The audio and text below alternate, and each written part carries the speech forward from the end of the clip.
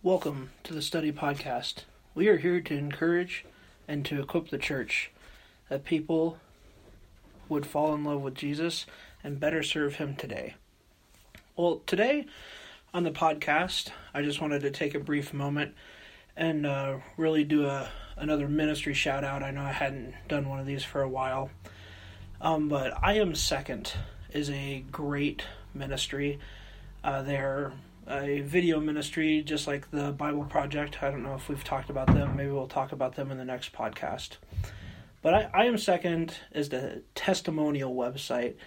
They have I Am Second brands all over the place. They're mainly a conversation starter of wristbands, t-shirts, hats, cards, little booklets and everything that give you a chance to share the story of Christ and really get out into the world and make a difference. I totally enjoy their site because you can look at different people's struggles, whether that be pornography, anger, pride, greed, and even a combination of all those things taking place in life because sin affects all of us deeply. But even the better part of that story is how Christ has redeemed mankind out of those situations, whether it be the sex trade or even the movie industry or different things that God wants them to speak into and speak out of, and get out of and be redeemed and restored by the blood of Jesus. It's a really good website. Just check it out. Google I Am Second and watch a couple videos. Well, today we are talking about In Peace. And of course the podcast that you're viewing has a question mark in there. When we first moved into our new place, it's been an interesting dynamic of what has gone on in our lives, but also the dynamic of being able to connect with people via podcast and via just seeing that there's three different couples around us, well, us being the third one, but that there are people behind us, there are people above us, and that we're here in the small little town of Powell, Wyoming, yet there's people here that need Jesus and need peace. We all have our struggles in life, but mainly the first, we have a little board in our kitchen on the refrigerator, and that I wrote this verse. In peace I will both lie down and sleep, for you alone, O Lord, make me dwell in safety. And that's Psalm 4:8. And really and even now, needing that psalm, needing that verse, and really meditating on it to, what is peace, who is the Lord, how can we rest in Him and lay down and sleep and not fear about the things that are going on in the world. What makes you feel safe? Is it locks on your door? Is it having all your stuff secure and knowing that, well, no one's going to break in here, having the best security system or the best life lock is another thing of, people nowadays, and I even met one the other day that just had that struggle, being hacked, having people steal money from their account. That's another thing with security. It does a big savings account, a big bank account give you security, a better home than the next guy. Around here in my hometown, it's been really interesting going around and just like, oh man, so many things have changed, just little things here and there, but just massive rebuilding projects and different things, which is hilarious because it's just changed neighborhoods that I remember as a kid totally different. But at the same time, is it having the best things? Is it having all the stuff? The truth is that we can't buy or own safety. We can't bring it into our lives. We can't bring or buy peace. We can't, own those things. Yet we think we can. But look at this.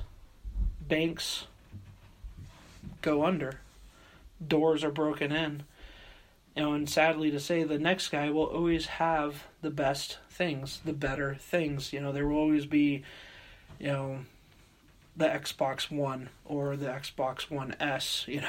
There will always be the people that, have the newest gadgets and gizmos. But, to have peace and contentment in a material world is a very hard thing, but at the same time is a very awesome thing that you can find in the Lord.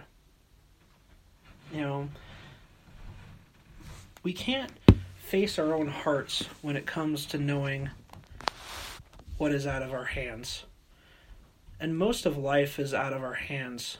We can make plans and we can try and make everything safe, and we can have watchmen in the night, and we can have all these other building projects and all these things of like, this is how I'm going to make life perfect and this is what I'm going to do next. But I really like what Psalm 127 verse 1 says, unless the Lord builds the house, those who build it labor in vain. Unless the Lord watches over the city, the watchman stays awake in vain. So if our plans aren't of the Lord's plans, they will fall through. If we build a house on dreams and passions that aren't for his name's sake, then how can we tell him to bless this home? How can we tell him to give us our dreams and our passions when they aren't of him? If we come truly to live a life of vanity, we only live it for ourselves. A life in Jesus is a full one. Jesus says, I am a good shepherd. I bring life abundantly.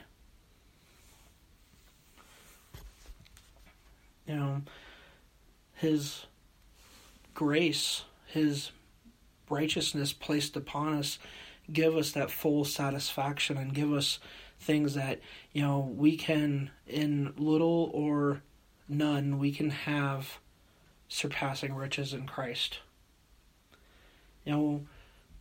Life with Jesus is a blessing. It's full of a great many hardships that lead us and mold us into being like our Lord. Our hope in life and death isn't being the best or doing the best or having the best. It's about knowing God and knowing that he loves you with an everlasting love. And that he has given you peace, and that as the Psalm or as Proverbs says, that you would not lean on your own understanding, but in every way acknowledge him, and he will make your paths straight.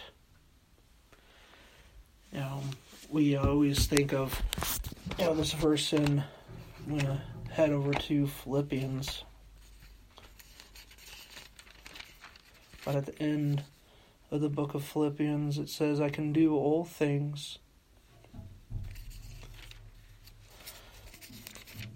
through Christ who strengthens me. Yet, have you ever read the context of that? I know how to be brought low, and this is starting in chapter 4, verse 12. I know how to be brought low, and I know how to abound. In any and every circumstance I have learned the secret of facing plenty and hungry, abundance and need. I can do all things through him who strengthens me, says Paul.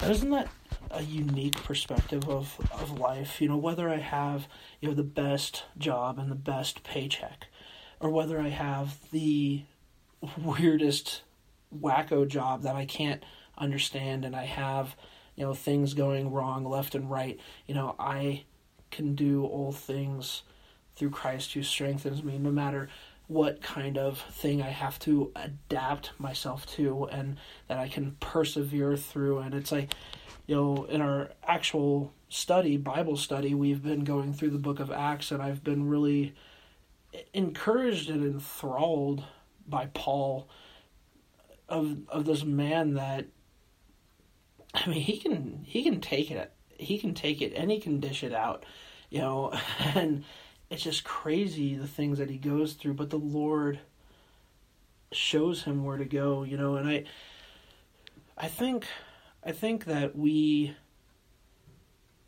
don't like a life that goes along our path. We want a life that goes well with us or better, but at the same time, we can do more than just getting by. We can believe that God has a place and a plan and a purpose for us. And with that, we can take him at his word. I love Isaiah 41, verse 10, fear not, for I am with you. Do not be dismayed, for I am your God. I will strengthen you, I will help you, and I will uphold you with my righteous right hand. God is with us. God, even in the Old Testament, is the God that came near, is the God that was a friend to Abraham, Isaac, and the God of even Jacob. And that family line, you look at some of the stuff in that text, and it's just like, they were liars and they were sinners, yet God made covenant with them to redeem humanity. God unconditionally makes a covenant with Abraham saying, I'm going to bless you, and those that bless you are blessed, and those that curse you are cursed. But through through your seed, all the nations will be blessed. And it's really, taking back to Genesis 3, saying, there's going to be a seed, there's going to be a snake crusher coming, and it's through that we come to the line of David, we come to the Son of David, who is Jesus Christ, and we see that God is near. And I really enjoy the fact that God uplifts us with his righteous right hand, and that we can trust in him, and we can know that he has overcome. And I really wanted to read John 16:33, because this is where Jesus, the Son of God, the Son of David, the Lamb slain for us, says in verse 32, behold, I lost my place. Behold, the hour is coming, indeed it has come, when you will be scattered, each to his own home, and will leave me alone. And yet I am not alone, for the Father is with me. I have said these things to you, that in me you may have peace, and that in this world you will have tribulation, but take heart, for I have overcome the world.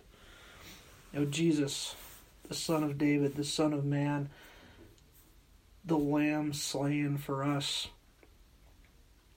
has overcome the world.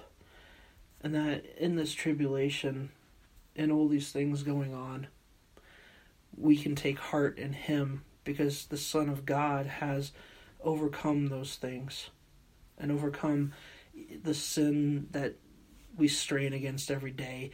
And I love what Spurgeon says to not how to overcome sin, and we can get into this later, is to hand it to him and say, Lord, I hand this over to you, and that you would hand your sin over to Jesus that you're dealing with today, and that you would be blessed by reading his word and understanding his word and understanding his love and grace for you. I pray you have a great day.